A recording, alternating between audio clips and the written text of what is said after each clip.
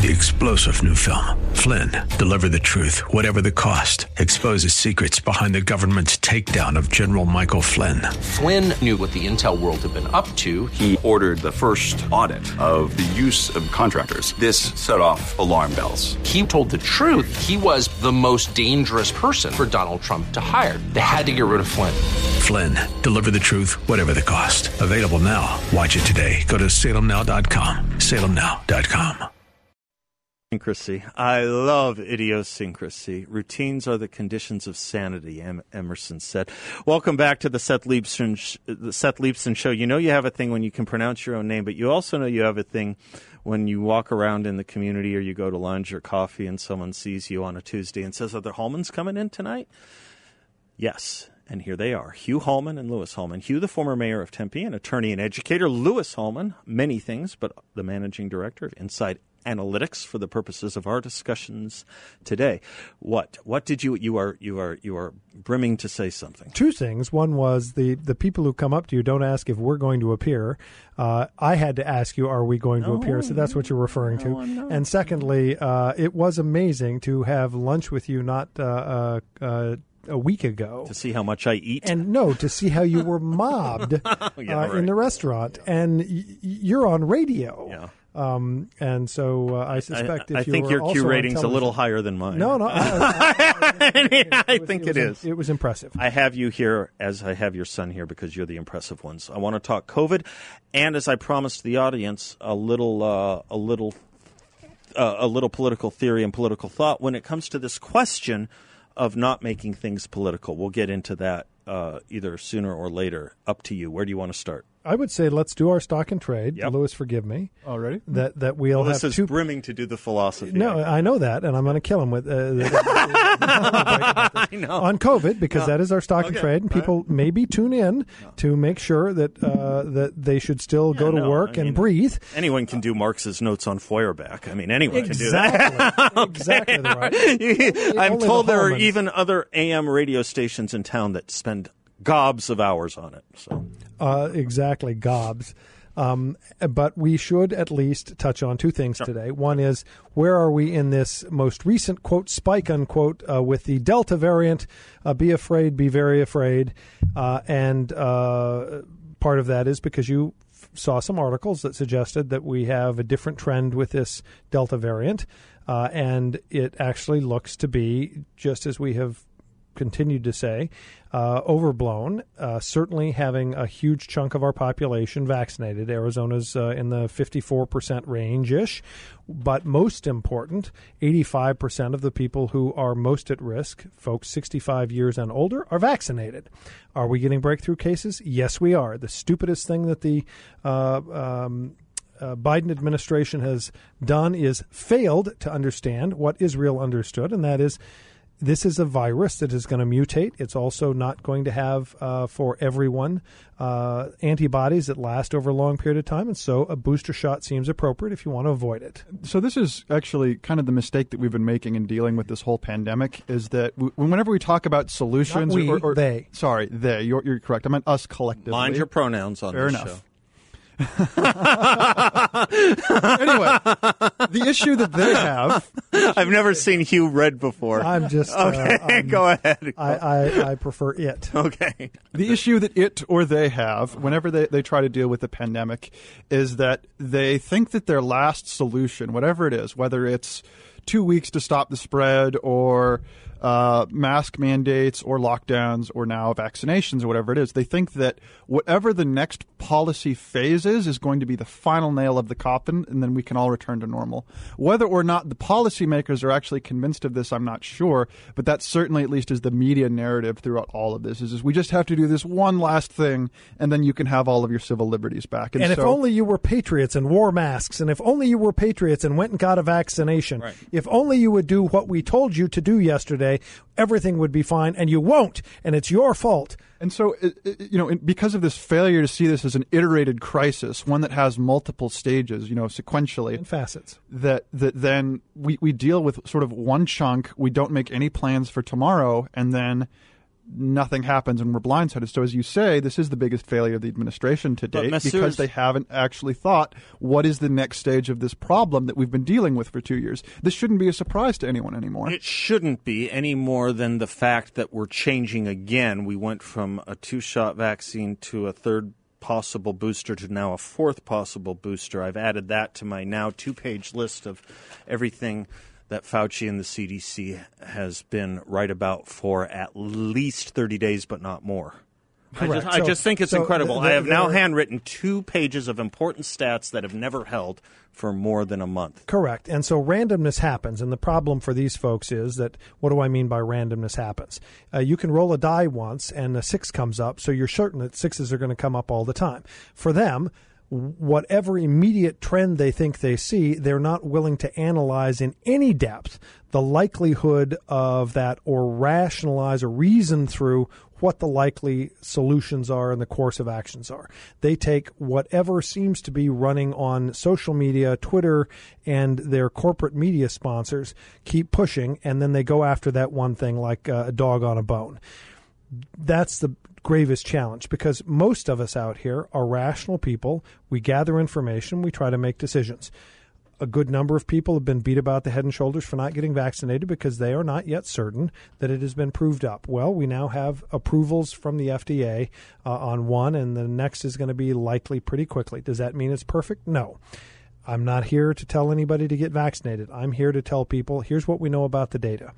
That getting vaccinated so far has some bad consequences. We don't know how bad because the federal government has failed to collect data in a rational, reasonable way, and Lewis has talked about that. Why don't you give an example? This goes back to the adverse outcomes reporting system that the U.S. government uses to track all of the VAERS to those who are right. Any complications or adverse outcomes from vaccines. Yeah. The big problem is that all of that information is collected voluntarily. So if you have a problem, you have to go to that website and fill out the form or nobody knows to do that. Right. And so a Harvard Business Review study about 4 months ago estimated that we were only collecting about 1 out of every 100 bad outcomes from the vaccine. Now, this obviously is not universal. So, for instance, we're probably catching most of the deaths that result from the vaccine, but a lot of the more mild causes and a lot of the more even still severe complications we're just not getting. So the point being is we're not here to tell you what to do. We're here to try to give you information. So what is currently going on in Arizona, at least, with respect to the Delta variant and coronavirus? It is still the same virus. It has mutated slightly like the flu virus mutates every single year. It should not have been a surprise. We talked about this truly almost 18 months ago, that this was a coronavirus, a COV. This one, a SARS-CoV-2 is what it got numbered, and COVID-19, meaning the coronavirus disease from 2019. That's what we're still dealing with. Well, it looks like the cases in Arizona are trending down. The height of the case reporting came in on August 16th with 4,007 cases. Now running this week, it's been trending down since that date. So that's almost 3 weeks, and it continues to trend down. It's about 2,000 cases a day. That means hospitalizations are falling. So the headline is that COVID cases have fallen by half in the state of Arizona. Yes, Not exactly that would ever be reported that way. We won't see that headline. Exactly. Although we did see when it popped up by 10%, which was a few hundred cases, that was the headline in the Arizona Republic. But there you go. Well, that's right. I mean, the natural... we're not going to politicize. We're right. not politicizing this. We're not coming yet. to that later. Not yet. I'm about to. Yeah, okay. Well, not here. Yeah, go ahead. Maybe. And yet, if you ask the average one newspaper a day reader or 10-minute news watcher on Camelback or anywhere in America what the state of COVID is, they would be told, you would be told something along the lines of, I hear there's a spike and it's really affecting kids in a way it never has before. And it's really bad. Right. And so the general population... Funny how we finally got interested in kids somehow. So let me give you this example. Yeah. The worst we had it during the pandemic are ICUs. We had 60% COVID cases, or 66% of the beds had COVID cases in it, 26 non-COVID, and 8% were empty. That was on January 11th, 2021. The height of this pandemic spike was on January 11th, 2021. That's right. Not the original spike when we shut down the entire economy, but only after we started regaining our minds. This spike, which many people have been led to believe is as bad as the worst case, the spike of the COVID cases right now was at its worst about 34%. 36% of ICU beds. We're now down to 32% of ICU beds. Can I try to rephrase that? Can I ask you both to hold that thought until the other side of this break? We are right now getting into the meat of it, and I want it to have its full meat. Yeah, I want the meat, and I want its full serving. I'm Seth Liebson. They're the Hallmans. We're at 602-508-0960. We'll be right back.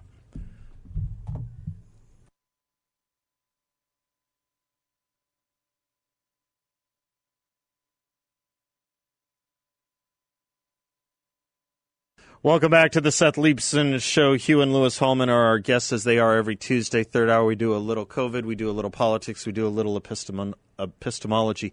Mike in Scottsdale, please hold. I see your question. We all want to talk about it. So timely, but bear with just a moment. Hugh, you needed to wrap up. We're just going to wrap up the data quickly so that folks have a context.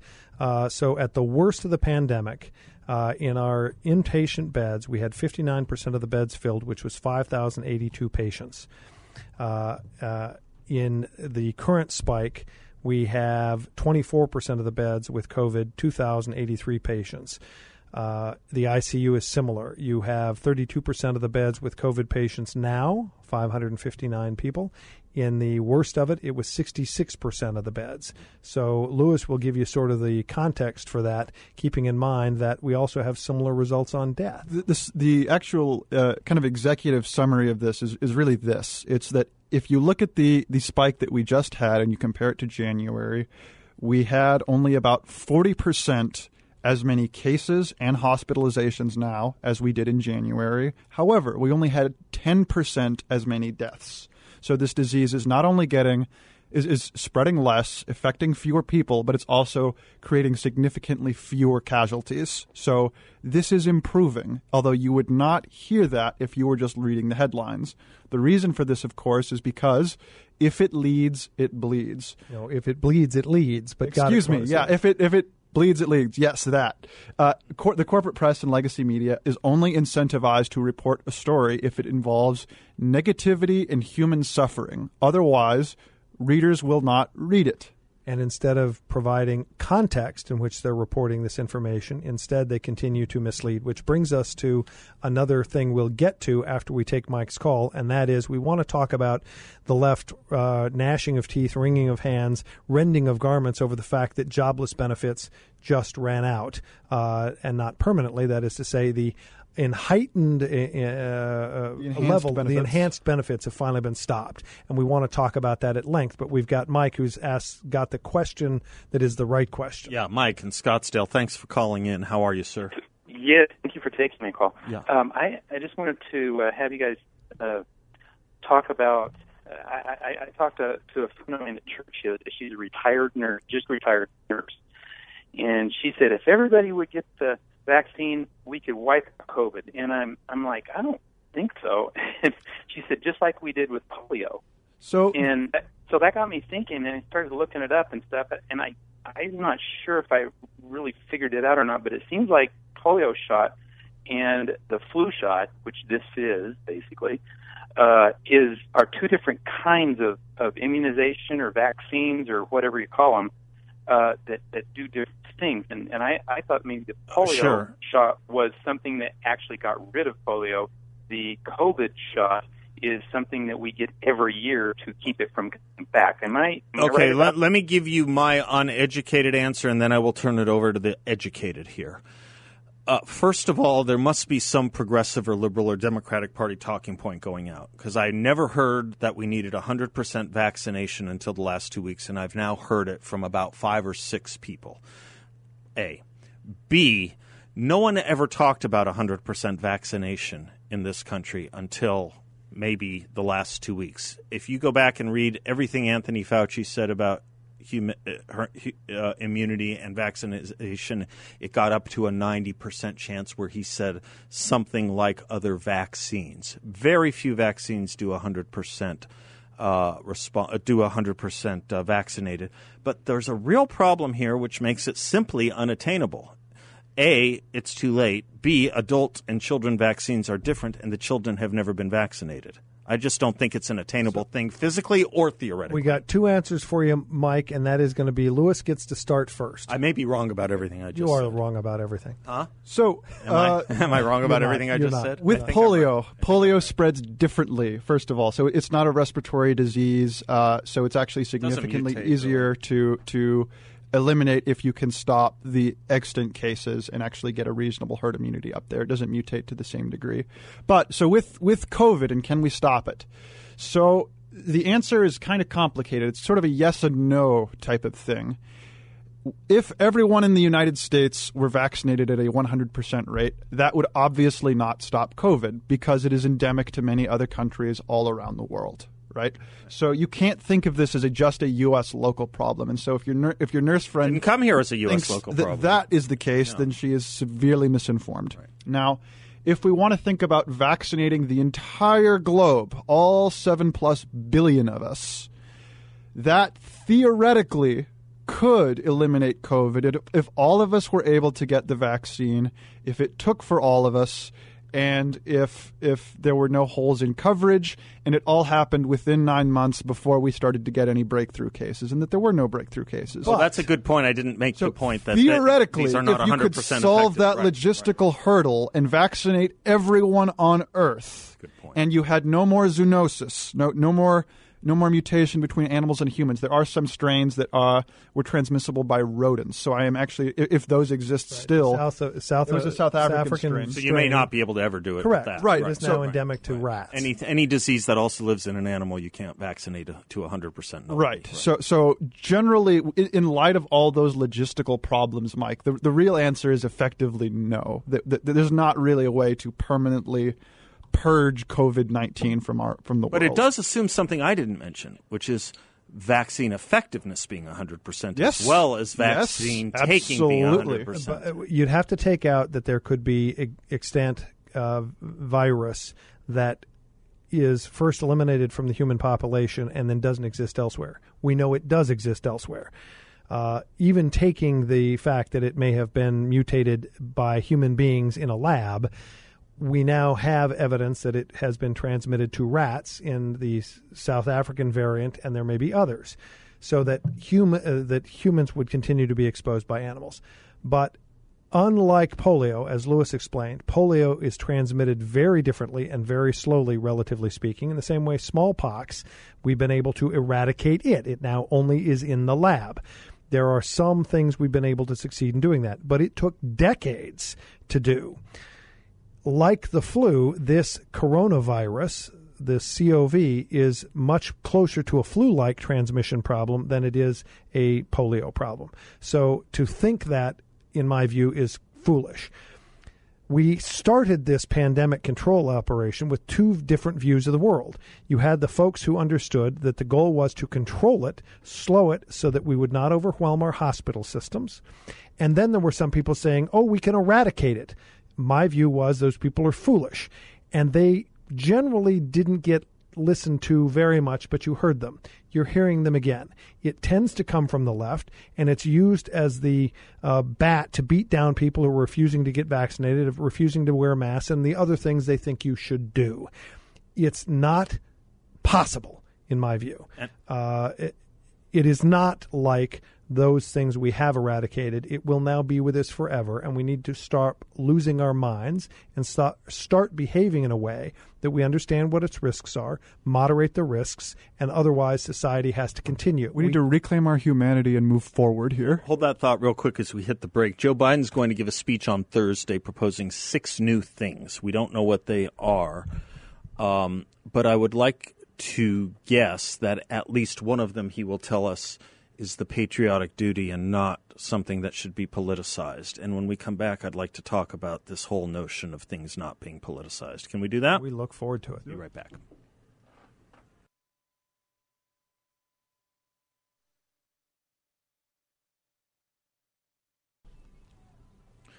Welcome back to the Seth Leibsohn Show. Hugh and Lewis Hallman are my guests, and I wanted to shift to 2 areas. One, this ending of benefits issue, and 2, the philosophical issue of when everything is political or shouldn't be, and who gets to say it first, and what that preempts and what that excludes. Talk to me about unemployment. So I'll quickly set the table. Unemployment benefits, the enhanced numbers got dropped finally at the federal level.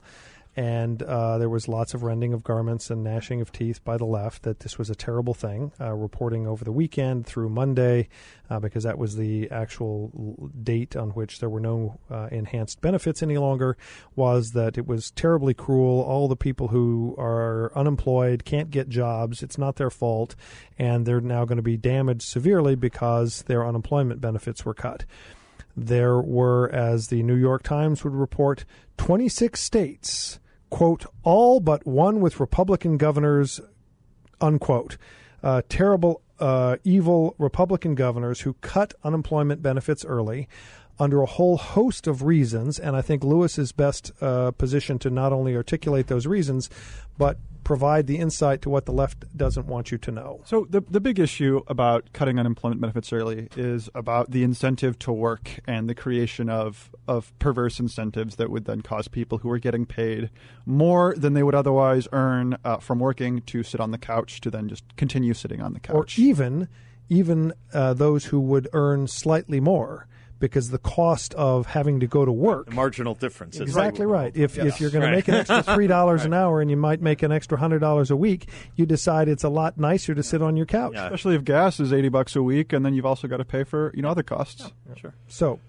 that's the issue that the Republican governors were focused on, the perverse incentives not to go back to work, with their employment base saying that they could not find employees. And even in this state of Arizona, the hospitality industry, lots of industries are struggling trying to get people to take jobs that are otherwise available. So here's what Lewis found in responding to the New York Times that I think is the home run number. So I was doing some digging, and one of the issues when we started having this conversation, Dad, was that the story that we found originally came from NPR, where they just gave quiet anecdotes about people being scared and didn't provide over the 5 or 6 minute segment a single number or statistic at all quantifying or describing the problem.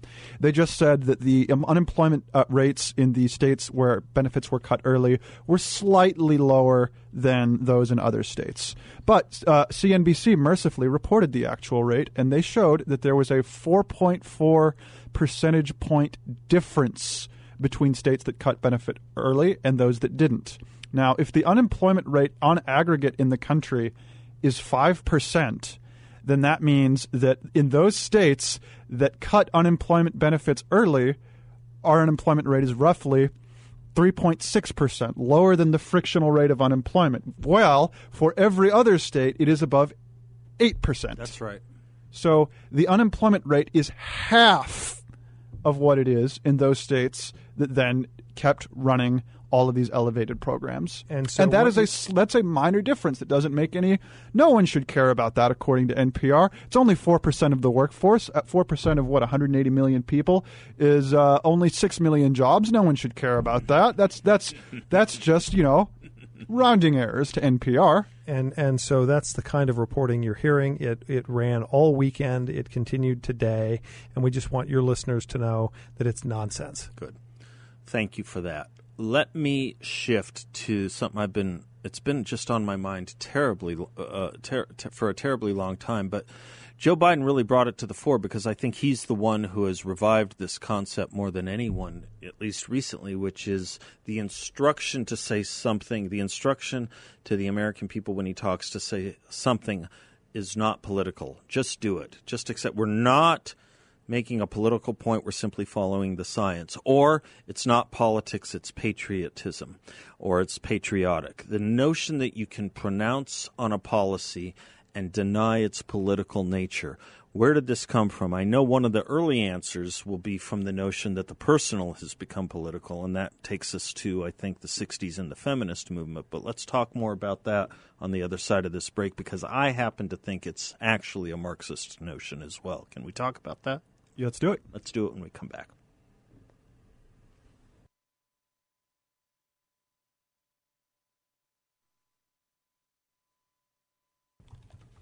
Welcome back to the Seth Leibsohn Show. Hugh and Louis Hallman are our guests, and I wanted to talk about this notion of the personal is political, which I think is the wholesale problem that we know as retail. This isn't political. This isn't about politics, which it seems to me the statement that's made by the first person who can grab it to exclude peremptorily a discussion about that which they are forcing down our throats. Louis, you can do this a little more sophisticatedly than I. All right, so the personal is the political is a phrase that was coined originally by Carol Hanisch in the late 1960s, talking about the women's liberation movement. So at this point, the idea was that women's having to do extra work in the home, having to deal with their being prisoners of their marriage. Exactly. All of these things. A political issue, not just one for the living. Right. That all of these things were not individual struggles in individual women's personal lives. They were societal problems requiring collective action. Right. So that's where we got that from. Recently, the phrase has morphed into everything is political, increasingly just completely batty, so that there's no separation between the personal and the private. Right.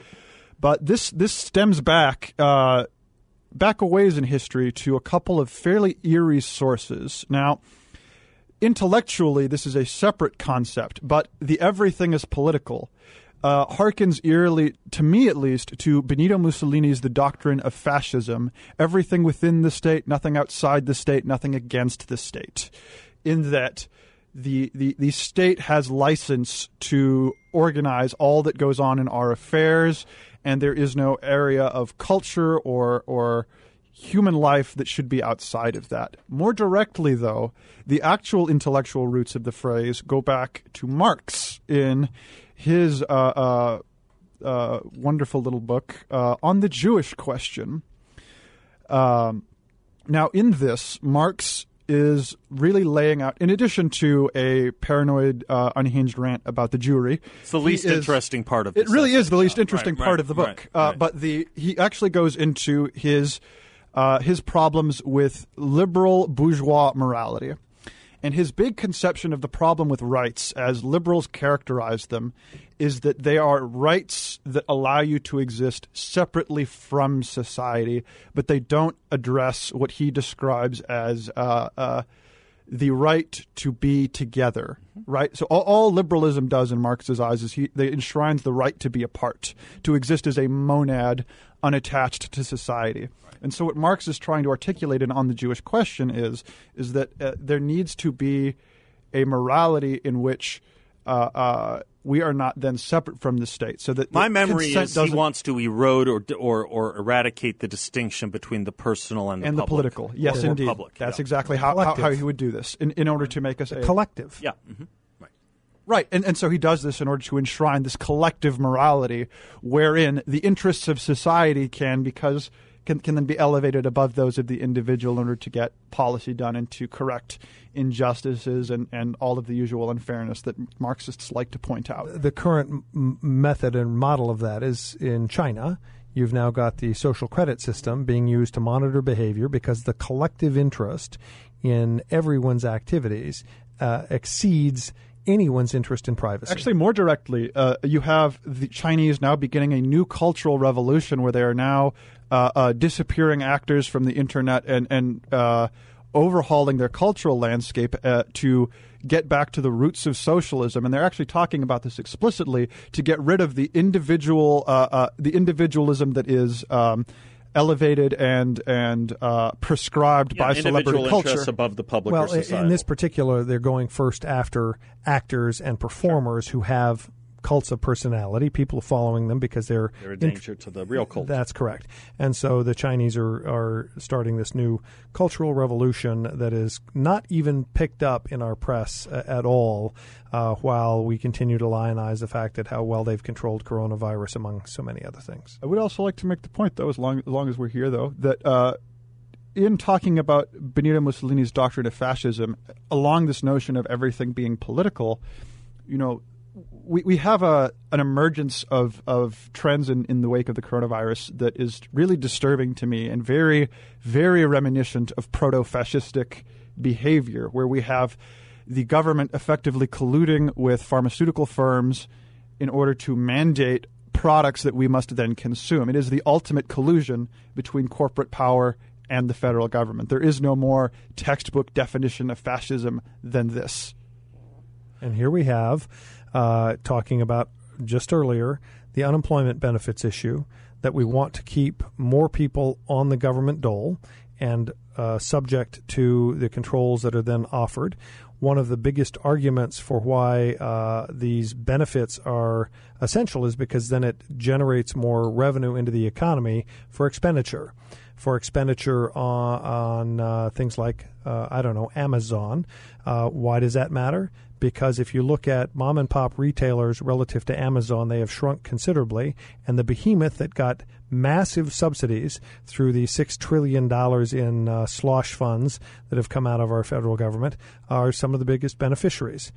All of this starts playing into this model, and not to be too paranoid. It was not only subsidized, but its competition was then axed. So it's actually being subsidized in multiple ways here as a result of this. And so we don't want to sound too paranoid, but the reality is what the federal government has done is continue to grow itself, and the corporate media folks who want to play this game with them continue to beat the drum that more and more money needs to continue to be spent. We cannot rely on the individual to take care of themselves, him or herself, itself, if you prefer, these pronouns being important. And all of that comes back to your point, that we don't want to politicize unemployment benefits because, after all, it's all about the children. Right. It's the argument taken and used by the first person who can grab it to eliminate dissent, to peremptorily cut off debate. And I think it does have roots in Marx. I think it has roots in Engels, and I think it has roots in Antonio Gramsci. I'm happy to conclude on that or let you guys when we come back on the other side of this break, and we will be right back.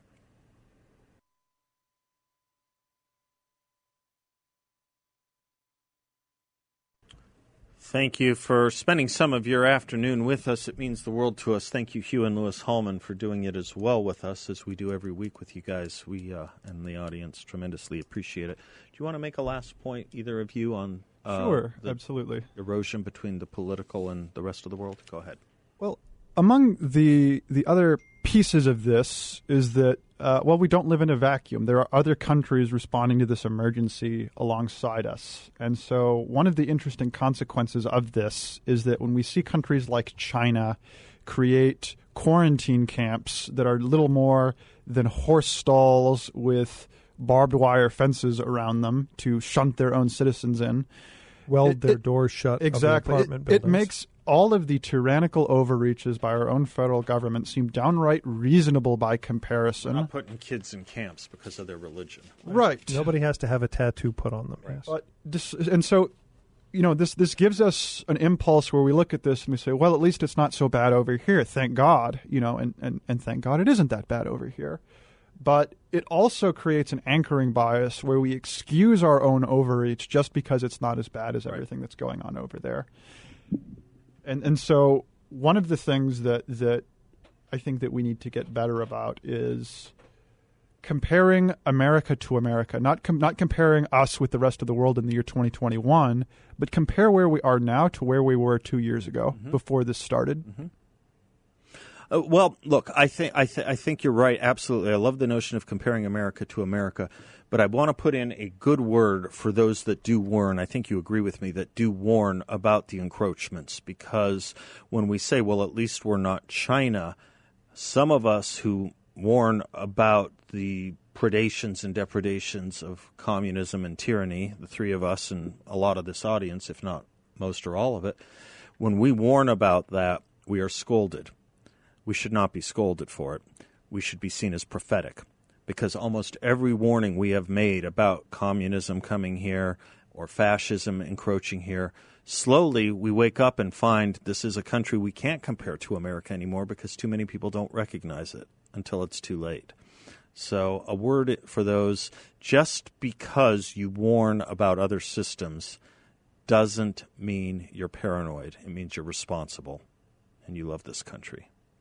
I'm Seth Leibson. God bless you all. Until tomorrow. Thank you, Hallmans. Thank you, Bill. Thank you, Anthony. Class dismissed. 3-star general Michael J. Flynn, head of the Pentagon Intelligence Agency, knew all the government's dirty secrets. He was one of the most respected generals in the military. Flynn knew what the intel world had been up to. He understood its funding. He ordered the first audit of the use of contractors. This set off alarm bells. The explosive new documentary, Flynn, Deliver the Truth, Whatever the Cost, uncovers the facts behind this scandal. Flynn told the truth. He was the most dangerous person for Donald Trump to hire. I find out the worst enemy that I'm going to face in my life is right here in America. They took my assessment and they wanted me to change it. And I was like, I'm not changing it. They had to get rid of Flynn. With in-depth interviews, archival footage, and never-before-seen personal records of the man behind the headlines. I just felt like I was drowning. Flynn, Deliver the Truth, Whatever the Cost. Available now. Watch it today. Go to salemnow.com. salemnow.com.